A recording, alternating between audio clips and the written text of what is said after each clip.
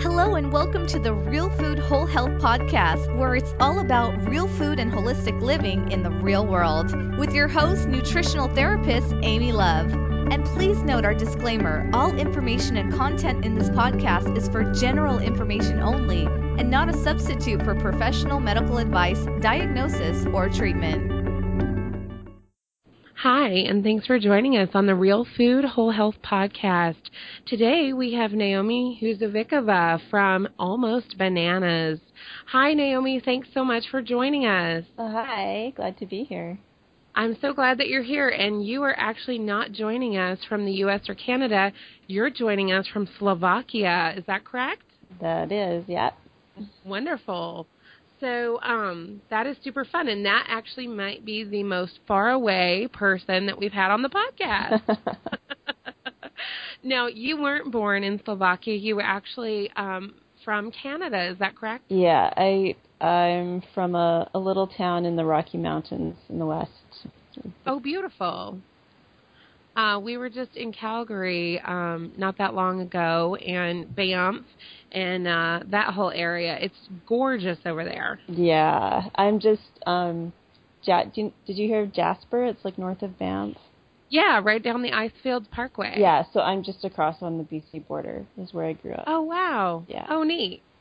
Yeah, that's just absolutely gorgeous. I mean, I was like jaw dropped the whole time that we were there. Yeah, it's beautiful. I'm kind of biased, but yeah, that's a lovely place to grow up. So now, am I right that you grew up on a farm? Yeah, it kind of a hobby farm, not exactly hobby farm. Like I had lots of extended family around, and at first they had sheep, and then when they got rid of sheep, we got cows, beef cows. So, oh, neat. Yeah. That's great. And we were off the grid? Like, yeah, we have a creek on our property, and so we had electricity. It was just our own. And, yeah. So it was a kind of a rock farm. It grows rocks the best out of everything on the side of the mountain. That's like a New Hampshire farm. Yeah. And my parents have a piece of property there, and yeah, out the back door you just head up the mountain, and yeah. Amazing. I love it. And so I think that we were talking before, and you said that sort of was a really great introduction for you to some of the new things that you would be experiencing when you moved to Slovakia. Yeah, well, it gave me a really open mind, because my mom was kind of into real food before the term existed. You know. Oh, awesome. She never fell for margarine or vegetable oils or anything, no way. And awesome. And my dad is Japanese, so we often had really weird food at our house. Oh, cool.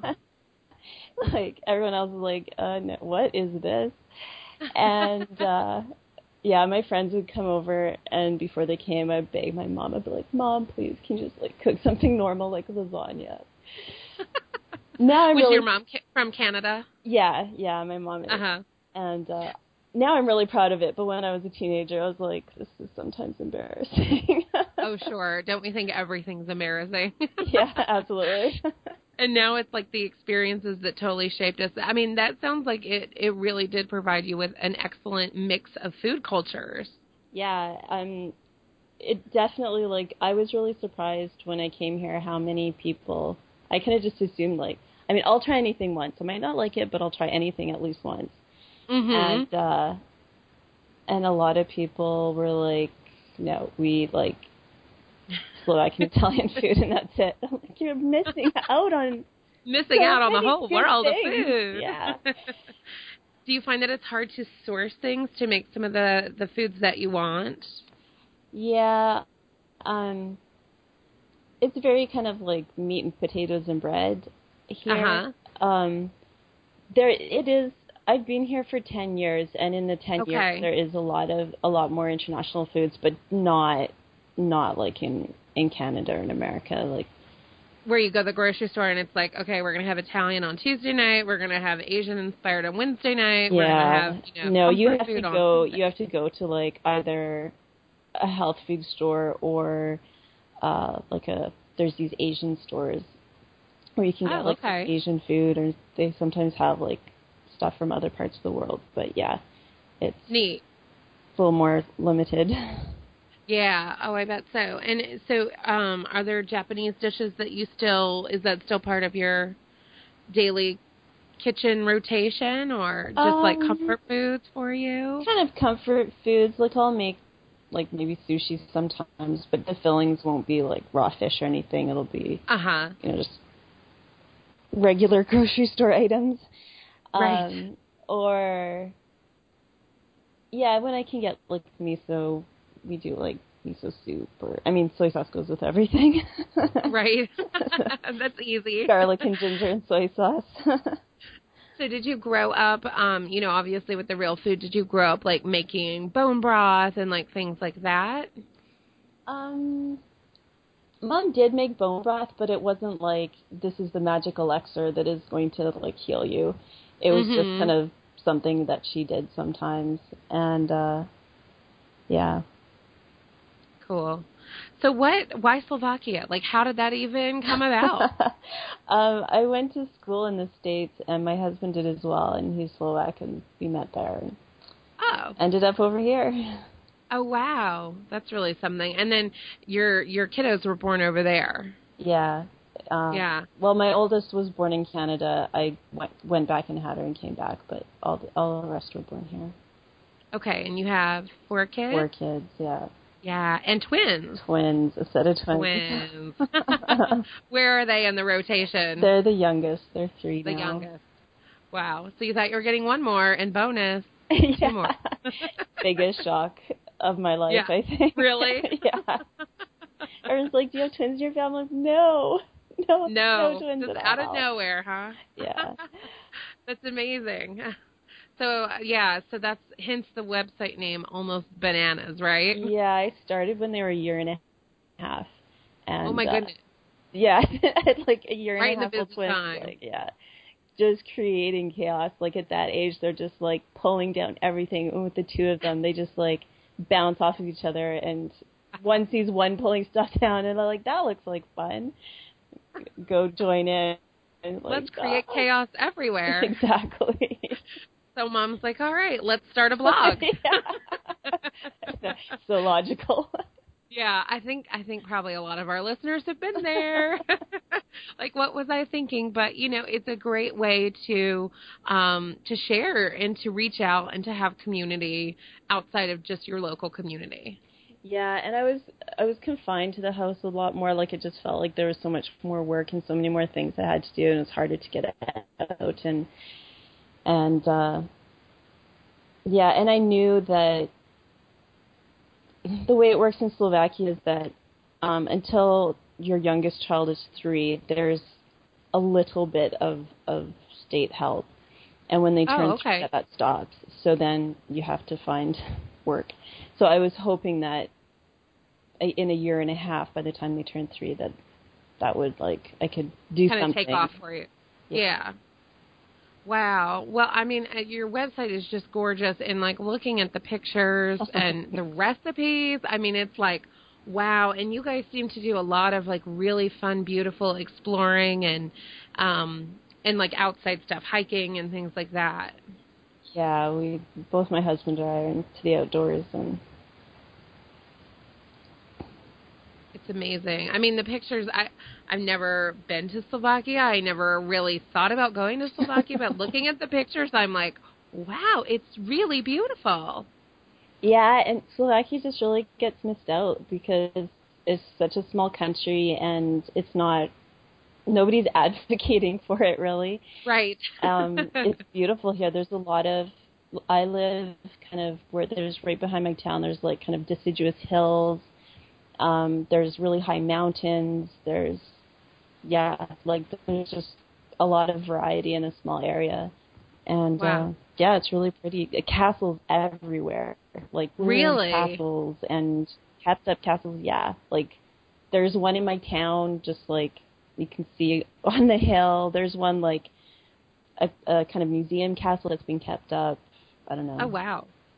10, Are any 15 still, minutes like, down in use? Yeah, the castle in my town was after a lot of political turmoil and stuff. It was bought by the Slovak Academy of Sciences, and they keep it as like a conference center and a hotel. Oh, how neat!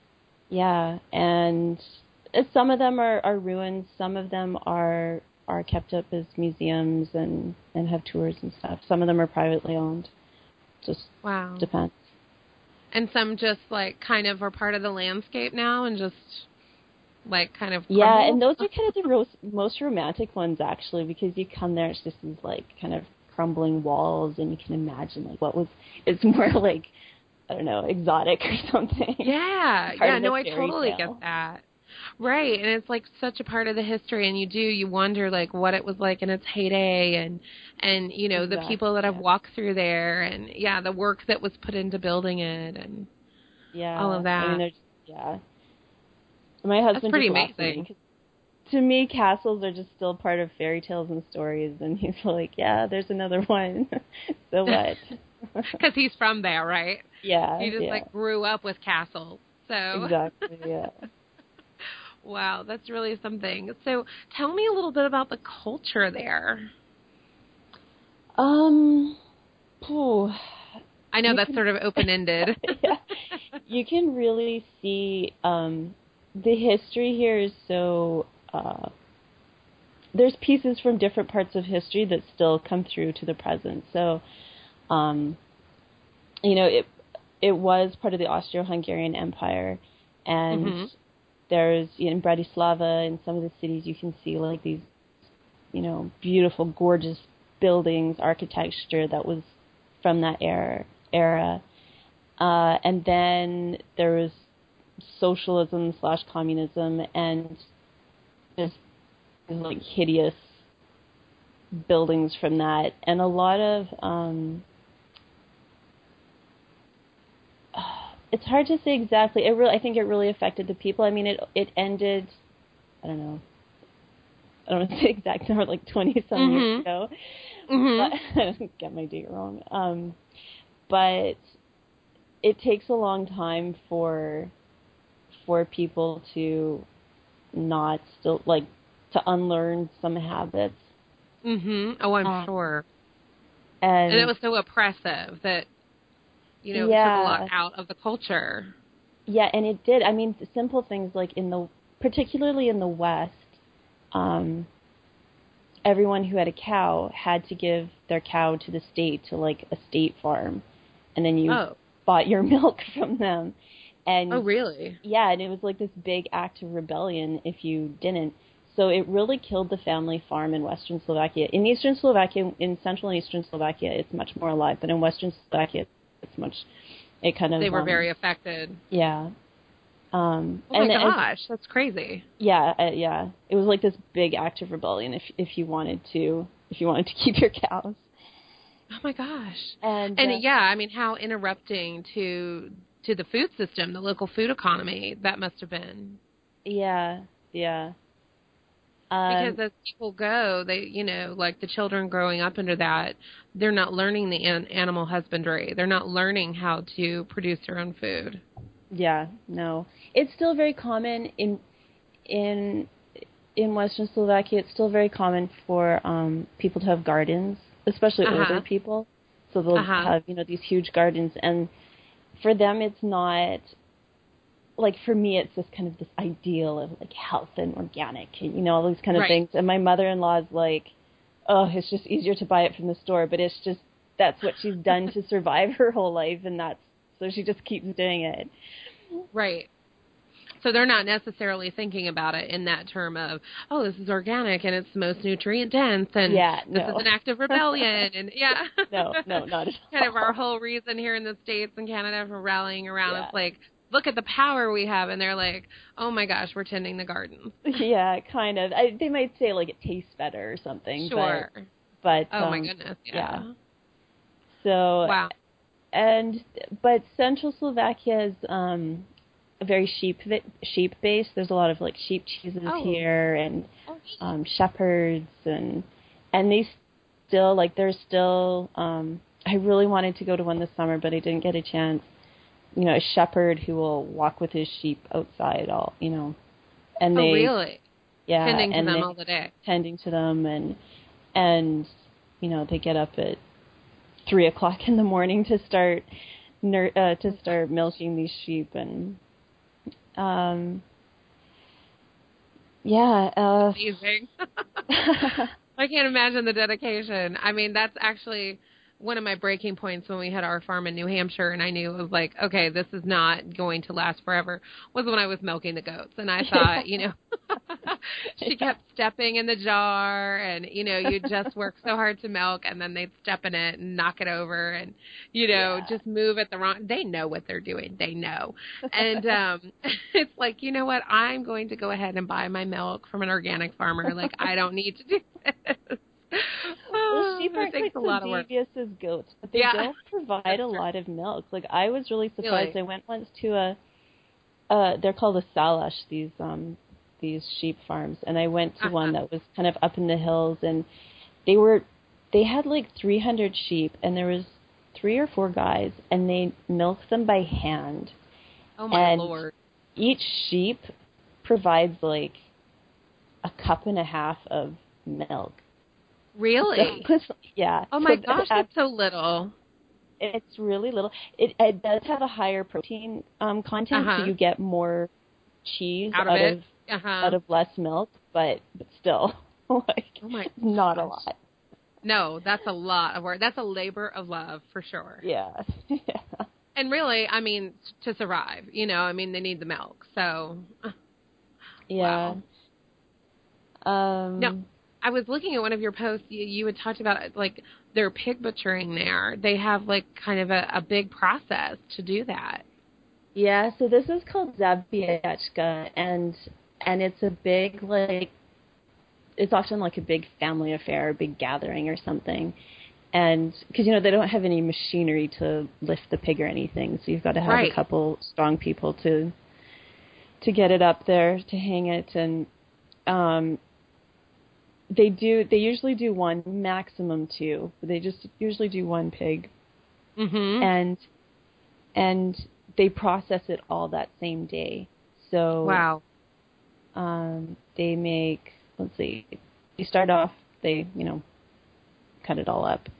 Right. And they have 2 big cauldron, they have 2 barrels outside, and in each barrel there's like a cauldron of water.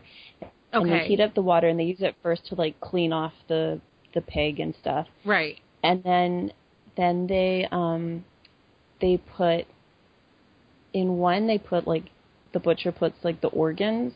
I think most of the organs. And then in the other one there's like bits of meat and bone and stuff. Not all the bones, just some of them. Not really sure which ones. and then they make they make something called tlachenka. It's like head cheese, but they don't use just the head. They use bits of meat, bits of organ, and then they use the broth from the meat or from the bones that it's been cooking in these cauldrons. They use the broth from that to gel, and it's really good. I mean, I've never had any other head cheese, but my mom had tried to make it once, and she said it was like super greasy and it wasn't very good, and that this was much better. That's really interesting. And they, with all the organs there, I mean, how nutrient dense is that? But it's kind of like almost hidden in there that you don't really know. No, not at all. That's what you're eating. Yeah, there's no like bite like, oh, that was a piece of, some weird organ. Whatever. Yeah. Oh, that's super nice. And then they make something called yatornichki, which is like a rice and meat sausage. Excuse me. But the meat is mostly organs. And again, you can't, it's really good. And it's everything is cooked. They cook the rice in the bone broth or the organ broth, and then use that to make these sausages. And so everything's cooked. They use the organs that have been cooking in the water. So you just make these up, throw them in the freezer, and it's like when you need a fast meal, you can pull it out and have it ready to go. Yeah. Wow. That reminds me so much of, like, you know, from Cajun and Creole cooking, like boudin, you know. It's got organ meats and other meats and rice and Cajun seasonings. And it's one of those you can grab and serve, you know, cold, like with crackers or whatever, or you can slice it up and put it in things. It's just a real go-to. And, you know, growing up in Texas, so close to Louisiana, we did grow up having, you know, access to boudin and other Cajun foods, and it was delicious. Like, you never knew, you know, that those kind of healthy organ meats were in there. Yeah, this is the same thing. It's very fatty. It's really fatty, but it's really good with sauerkraut. Oh, nice. And that's super traditional there? Yeah, sauerkraut is really normal here. People either make it, like my in-laws have a big, huge crock that they make every year, or you can buy it in the store. I've only found one brand that doesn't have preservatives with it, but even the other ones, like, it's real sauerkraut. It's not vinegar-based or anything. Wow. Oh, that's awesome. And, yeah, and they make, like, soups with it, and what else do they do with it? I think they mostly use it for soups, actually. Really? Yeah. That's interesting. There's a couple different kinds of stews and soups you can make with it, and they're really good, so. It's so nice to be in a place that, you know, those traditional foods really are traditional foods. It's not like, this is the food of the moment, you know, we're doing this for health reasons. It's like, this is how we've always done it. This is, you know, and it's just, like, naturally good for you. I mean, that's why we're emulating and recreating that here in the States and in Canada, because, you know, we've missed that from our culture. Yeah, it is a little bit dying out. Like, the zabiachka it's not done as, you know, when my husband was a child, everybody had a pig and everybody did zabiachka, but now it's not as common as it was. Are not as many people raising livestock as they were before? I mean, it's just nobody has time, right? Like, everyone's working, and it takes time to do these things, and it ties you down, and it's easier just to go to the store and buy meat. Are there a lot of farms there where, you know, like here we can go support, like, family farms, even if we're not, you know, farming? Is that something that you can do there as well? Yeah, it's not as well organized in the sense of, like, websites or directories or things like that. So you have to either know somebody or it's usually by word of mouth or something. We've managed to find a good source of beef and a source of chicken, which I'm really happy about. But it's really hard. Like, people don't have, like, or maybe it's also for me because it's really hard for me to look online for things in Slovak. You know, I can speak Slovak, but reading and, like, finding those right keywords and stuff is really difficult for me still. So maybe it's just harder for me to find it, but. Well, and it kind of makes sense that in, like, the smaller, you know, villages and things, that it would be sort of word of mouth, like, oh, well, I have this and, you know, just so-and-so want it or whatever, as opposed to, like you said, more organized with, you know, I mean, here we have to kind of almost work so hard to find it or we did, before those things were set up, that, you know, it was like, who knows where to go? Yeah. If you're in New York City, who knows where to go to get something from a family farm? Yeah. And there's actually a lot of organic farms here, but most of them sell out of the country. They sell to Austria, or Italy, or to other places.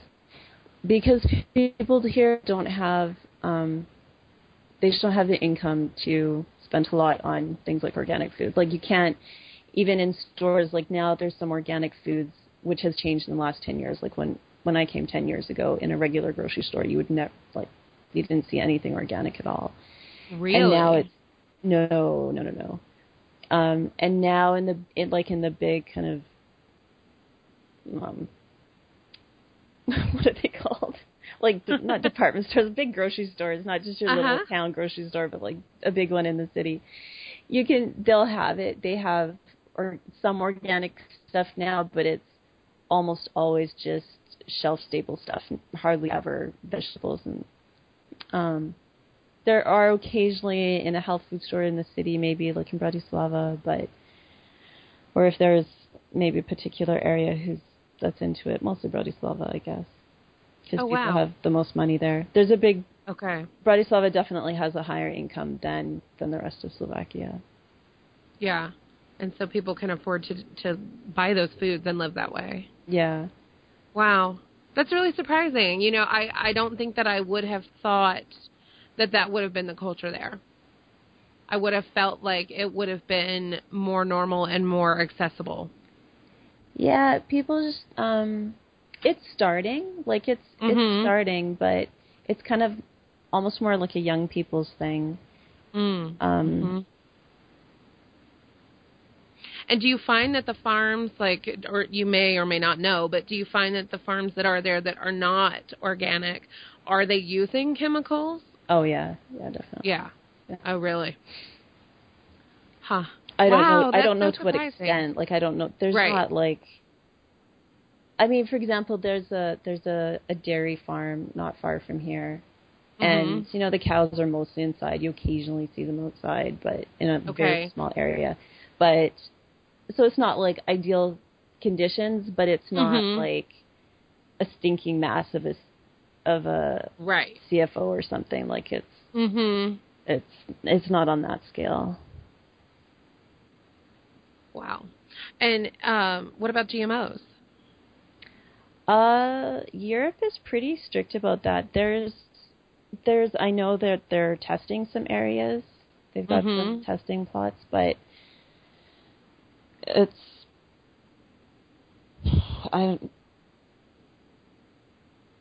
not as widespread as it is here. No. Yeah. And there might be like imported stuff that's GMO, but not stuff that's grown here. Where we know like pretty much any, you know, like beet sugar is going to be primarily GMO, or any kind of like yellow corn for animal feed is going to be GMO. Yeah. Like that kind of stuff. Yeah. Okay. I've heard that like there was I don't know, in Hungary or something, you know, there were fields that were burnt because they were GMO, they weren't supposed to be and stuff like that. But officially, there's maybe a couple exceptions, but in general, it shouldn't be that much GMO stuff. Yeah, you know, when we were driving, I think we were driving through Illinois, Indiana.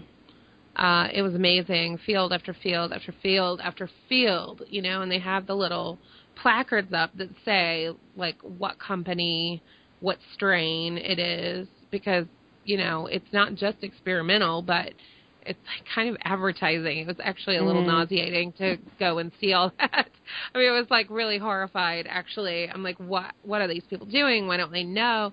You know, there were billboards for Monsanto like all over the place, and it was just like such a crazy thing to see. Like, you know, we've been talking about it the whole time, and like we know like it's a big deal and that it's really happening. Like sometimes it's easy to go, oh, that's not really happening. That's not really in this food. But when you drive through those areas, it is like shocking. You know, it's really in your face. Yeah.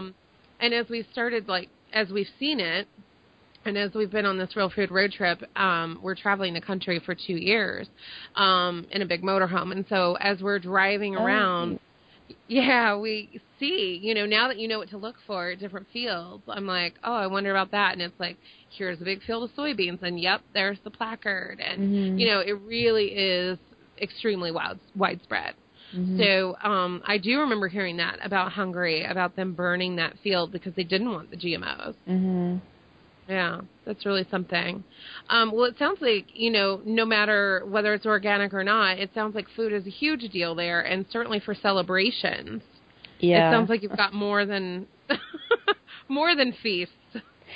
Well, food is really, I mean, it's a very family-centered culture still. Families often live close together and get together for events. So my husband's family often gets together.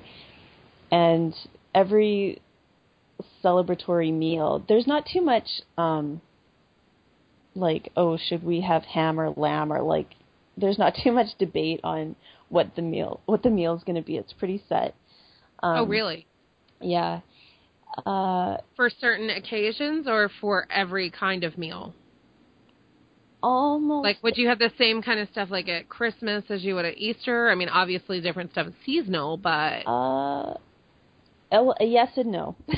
Okay. So I'll explain. So Okay. the celebratory meal always begins with a bone broth soup. It's a kind of a clear bone broth soup with some little like thin egg noodles in it. Oh, cool. Is that like the Sunday soup that I saw on your that's the site? Sunday Oh, soup. neat. Yeah. And my mother-in-law makes it. I don't make it when it's like 38. Oh, that's Celsius. When it's really, really hot in the summer, I don't make it. But she does no matter how hot it is, and you take like one spoon and you just like sweat even more. Oh my gosh. And then is schnitzels. So like breaded. It's sometimes we usually use pork, sometimes chicken. You hammer it down thin and bread it and deep fry it. And a potato salad, and it's a little bit different than ours. It's got like the dressing for the potatoes is like a mix of like mayonnaise and tartar sauce and cream and pickle juice, and like it's really, really good. I bet it is. I'll have to get it on the blog soon. Yeah, do, because I want to make that. It's really good.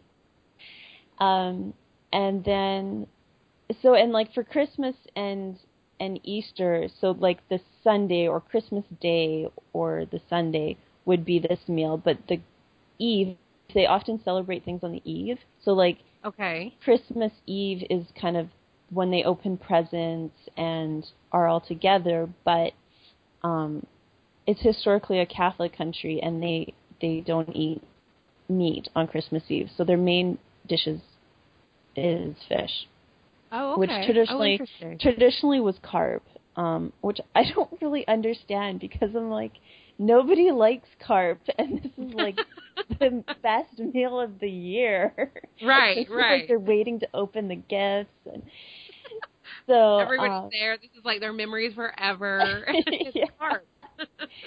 In the old days, some people still do. You can in parking lots they'll have like a big kind of tank or whatever with carp in them, and you buy them fresh, buy them alive.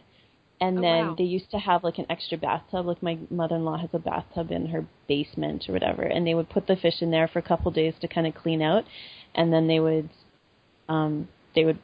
kill it themselves. I have never done that. Yeah. I don't make carp. I'm not a huge fan, but yeah. And then lots of cakes and cookies with, and not really cookies, not dry cookies, but a lot of kind of layered squares, kind of like a bar cookie kind of thing. Yeah, kind of. Yeah, like a. Do they use a lot of honey? No. Well, no, not really. Okay. I remember seeing like one of your nuts and honey posts. Actually, you know, historically, yes. This is a big beekeeping area. Our town makes like the best honey mead in the world or something. Oh, wow. But it's really good, very sweet. But mostly now when people cook, they're worried about money, and So yeah, there are like nuts and honey or mead, or there's a cake called a honey cake, or even actually medovniki, something like a gingerbread cookie. Oh, interesting. But with honey. I bet that's good. It's really and so that may have been more of a traditional thing for them to use honey, but now because of budget, they're not as much. Not as much, yeah. Yeah. Wow. That's really something. Although it sounds like there's always... I'm not a huge fan. To be honest, I'm not a huge fan of Slovak treats. I don't know why. I think part of it is they almost never use salt in them. And like when they see me put salt in in like a sweet like, what? cake or something, they're like, what are you doing? I'm like, no, it's really good. It's not salty. I don't know if that's it totally brings out the sweetness. Yeah, it just gives it like a little more flavor. Well, and typically we'll have vanilla extract and things like that in baked goods to kind of round it out. Is that something that they do, or is that not traditional? Yeah, they have vanilla sugar. Oh, yeah, nice. Nice. Yeah. What's so interesting, and it must have been really quite a change for you, getting used to that when you moved over there.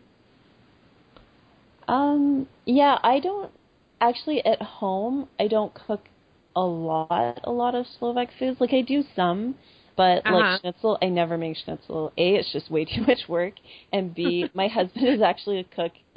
He doesn't work as a cook now, but he was trained as a cook, and he makes them way better than I do. So I don't even try. That's nice. And he makes it, honey, you do that. Yeah. When his family gets together, he always makes the special dishes. So the kind of family dishes. Yeah, I mean, because he has a really big family, so it's. But in your kitchen, it's more just what you're used to eating, a wider range of foods.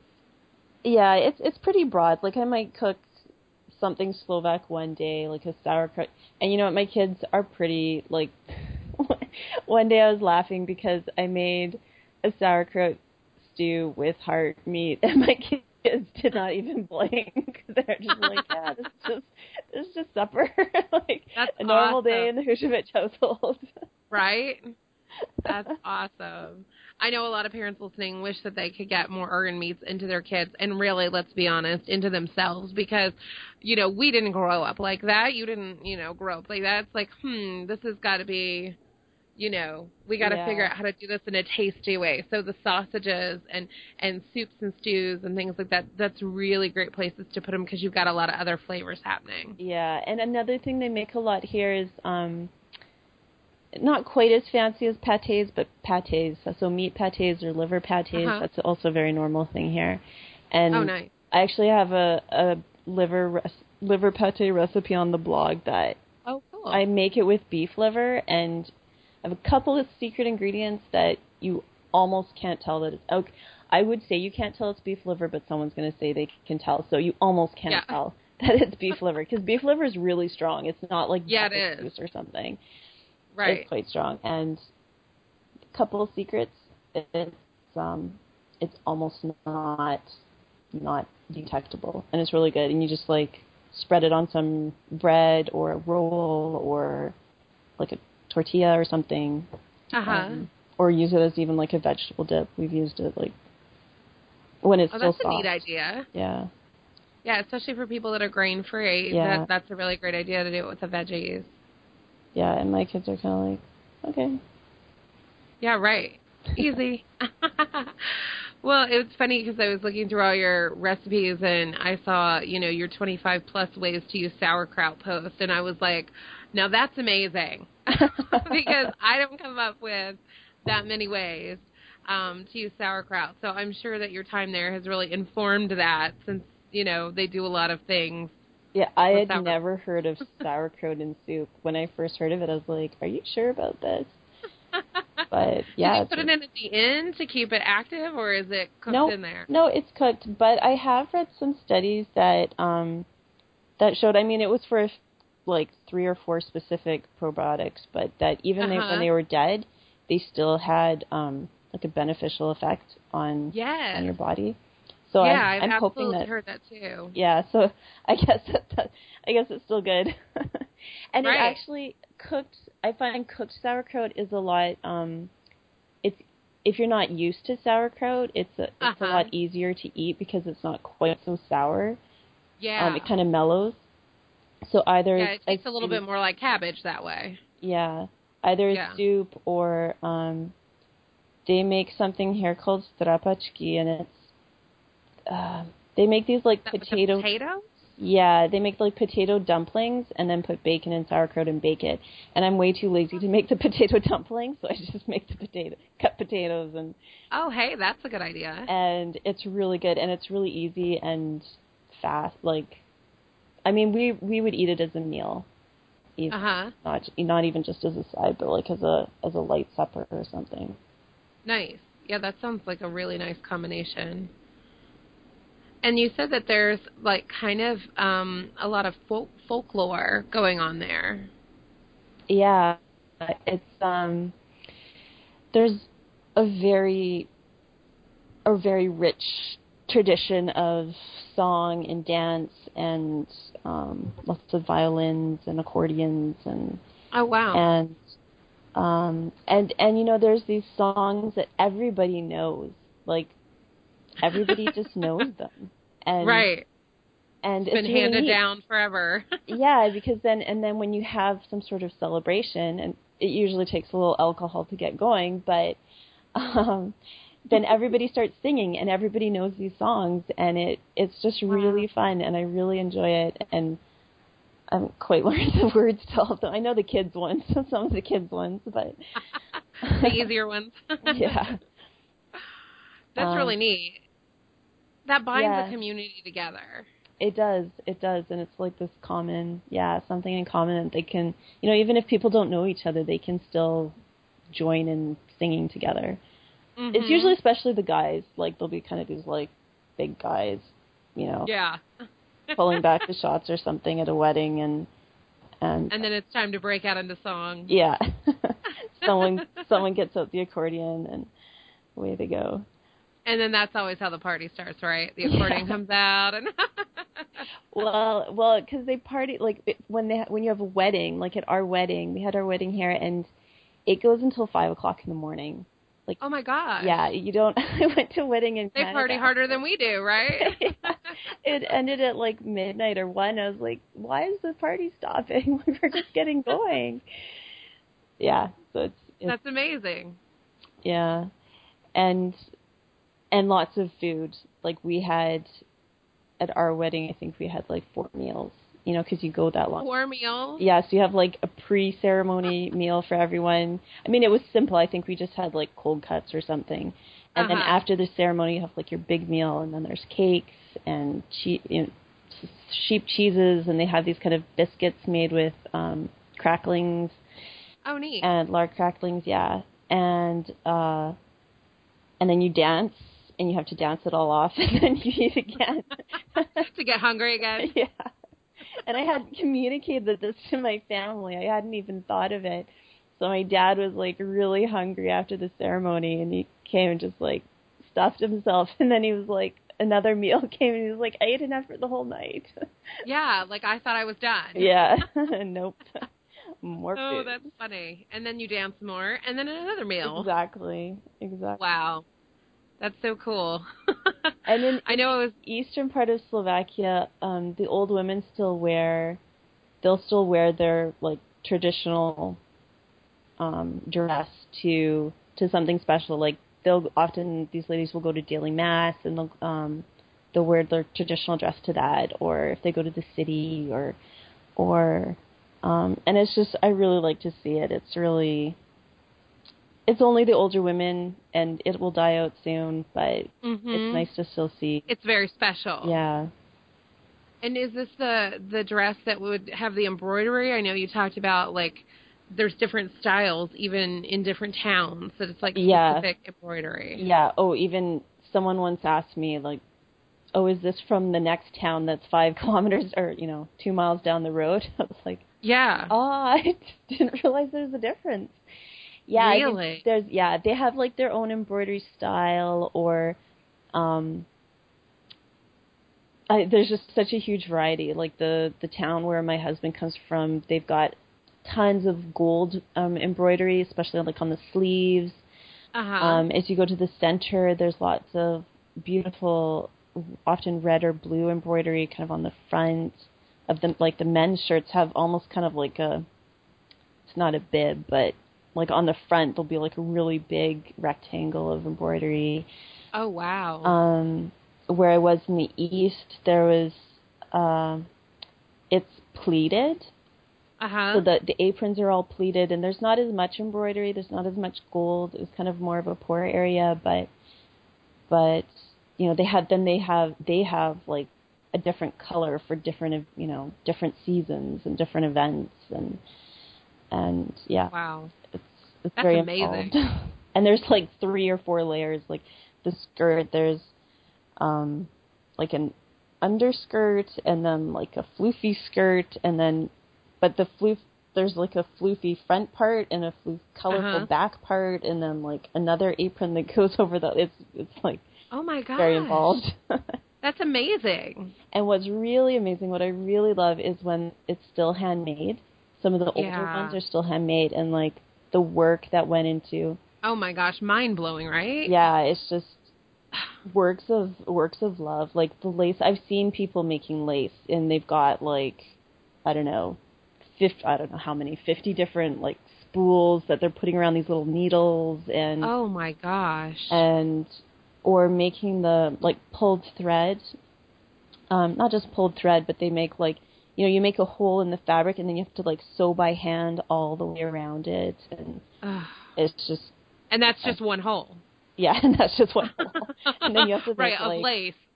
Yeah. Then you have to make like the whole sleeve Wow.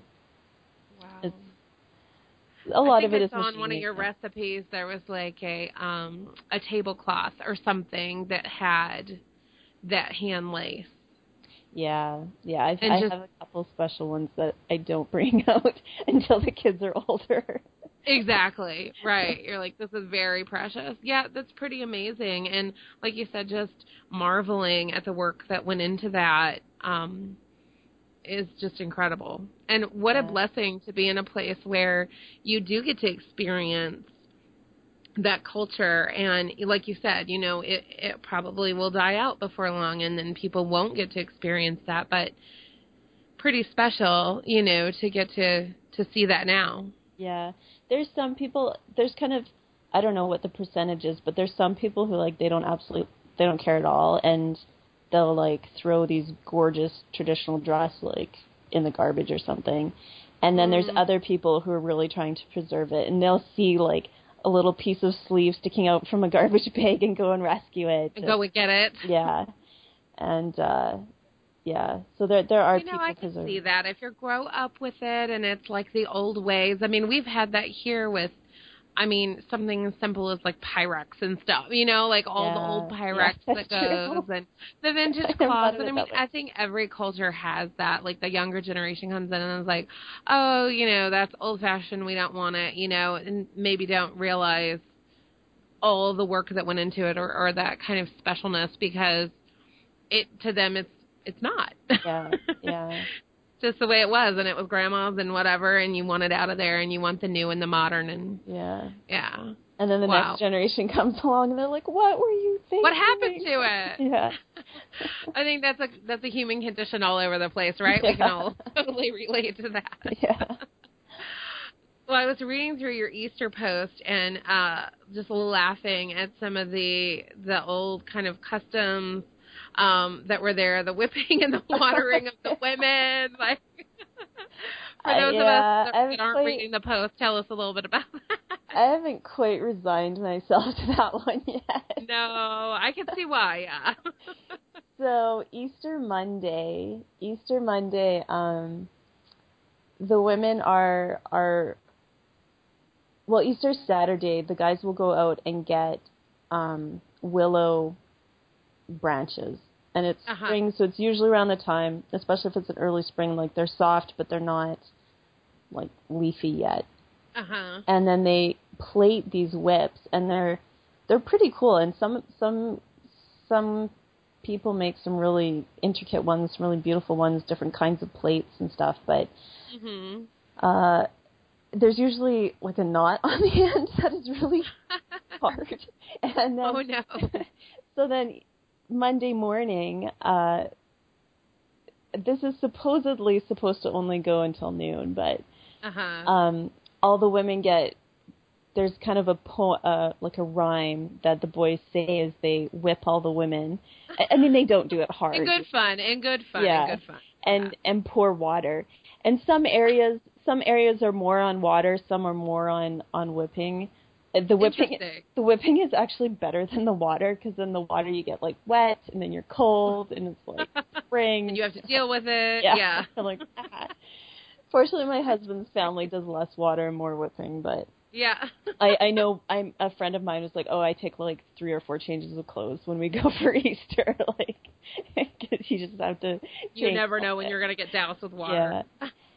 And yeah, that is so funny. And I know, of course, we're all obviously listeners, all in good fun, long-standing tradition. But you have to wonder, like, how do these things get started? Like, how, where does that even come from? Yeah, I've been told a number of different theories, but I think probably the most plausible theory is that it's like an old pagan ritual that, the spring came in and this was like a fertility thing or something, like beating this, I don't know, the winter out of you or something.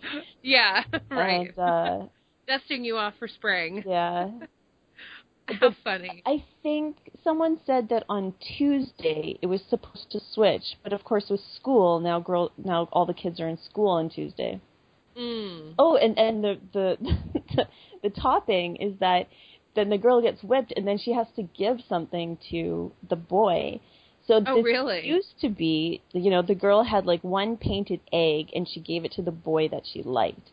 So this was like, if you got it, you had one to give away. But it's, I would say, devolved into having to give everybody it. So the boys go out into the village and come back with these like bags of, and now they give money. So they come back with like bags of money and chocolate and candy. And the girls just like sit at home and get whipped. And I'm like, this is so not fair. You're like, wait a minute, we got to flip that.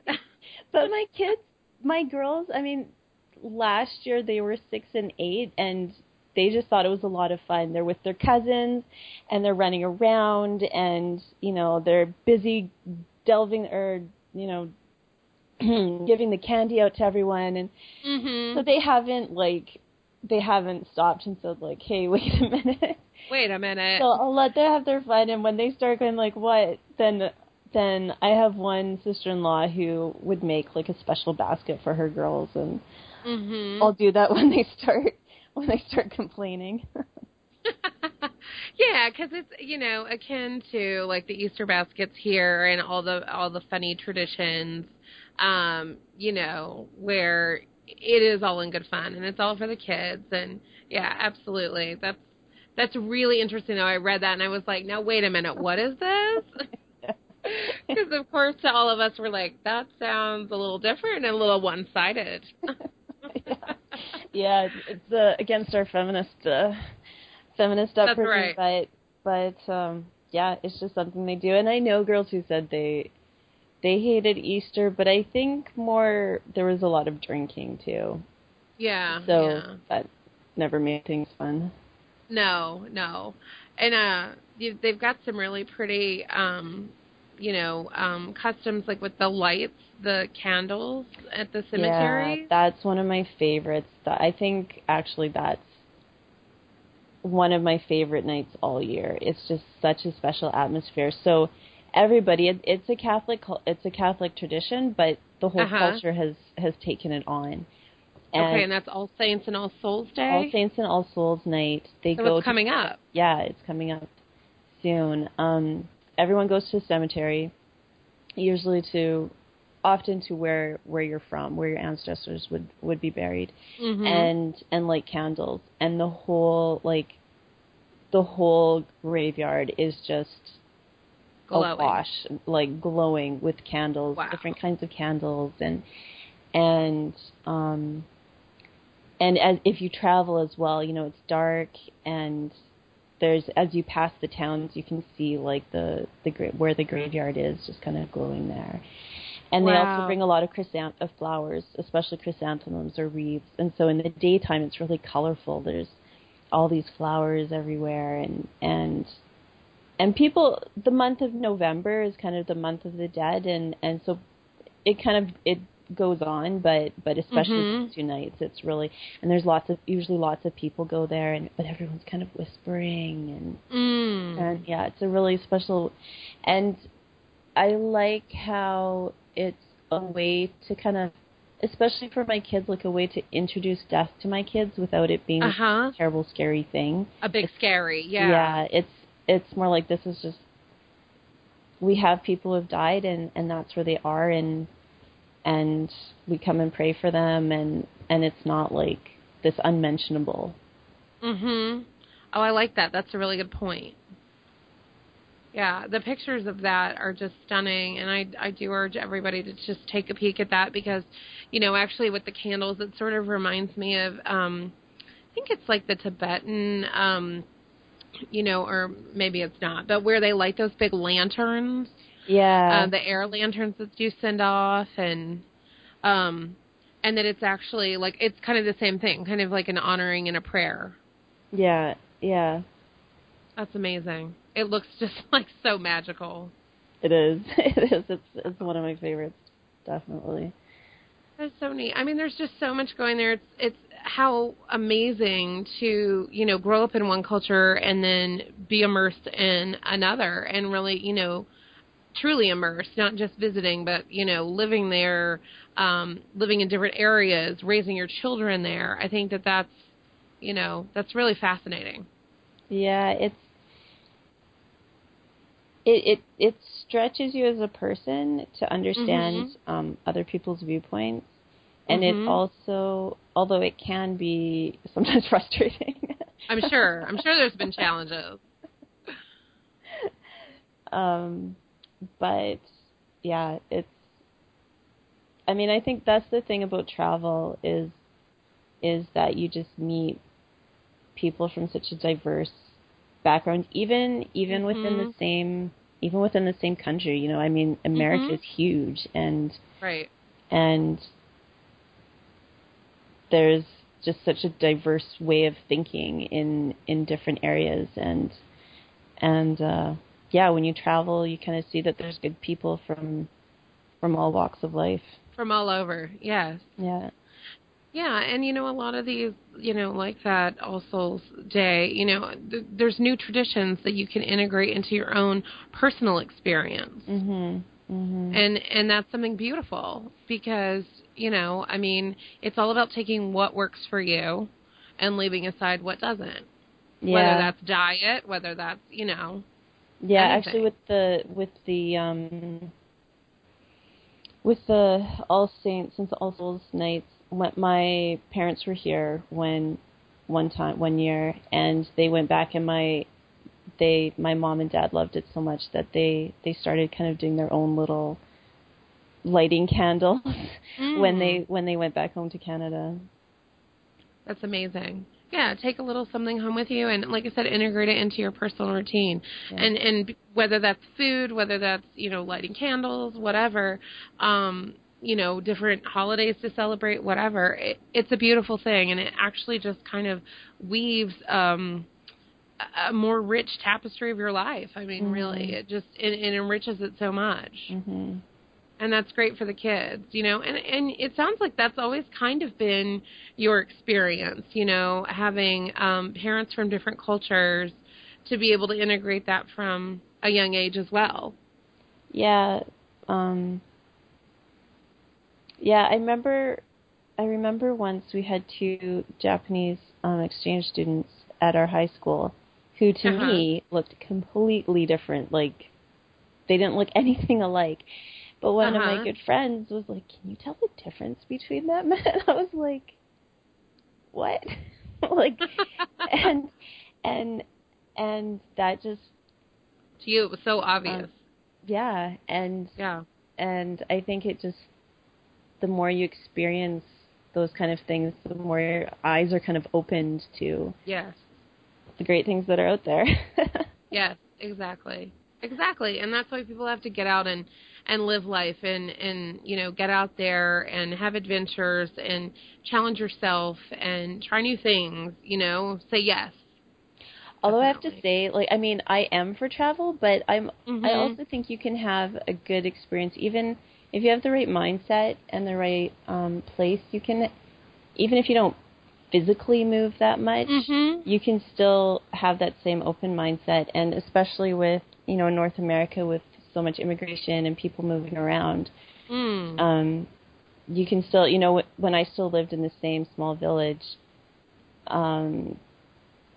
in my teenage years, there was a lot of people from other countries moving in, and we would go, my mom would invite over the Korean lady to show us how to make kimchi, or, oh, cool. We went to some people from India and learned how to make, like, chai tea, and, so I don't want to say you have to travel. I mean, traveling is great, but, you can bring that mindset no matter where you are. Where you are. That's it. It's all about the mindset. That's an excellent point. Yeah, just being open to new experiences. Yeah. Awesome. Well, thank you so much for being here today and for sharing this with us. I mean, it's really been fascinating, and I'm really interested in delving into your website, and Slovakia is now on my list of places that I have to check out. Thank you. Definitely. I kind of started writing about food and just threw in stuff about Slovakia for friends and family, and then I was like, wait a minute, I know one or two other places that write about Slovakia in English, but not very many, so I thought I'd share with the world. Exactly. Yeah, no, I think that's great. And, again, it's like it makes your writing and your voice so different from everybody else, which of course it is, because you're sharing your own experience, and it really helps open our eyes. And like you said, lets us discover things even as we're in the same place. So that's wonderful. Well, again, the website is almostbananas.net. Yeah. Naomi, again, thanks so much for being here. I will put links in our show notes, so those of you listening to the podcast, just go to realfoodwholehealth.com and go under podcasts and find this episode, and you'll see the show notes with links to everything that we've talked about. So, Naomi, thanks again for being here, and take care. Thank you so much for having me. It was really fun. Absolutely. All right, thanks. Thanks so much for joining us today, and please remember to leave us an iTunes review. Also, head over to our website at realfoodwholehealth.com and enter your email to receive free goodies, discounts, updates, and more. See you next time on the Real Food Whole Health Podcast.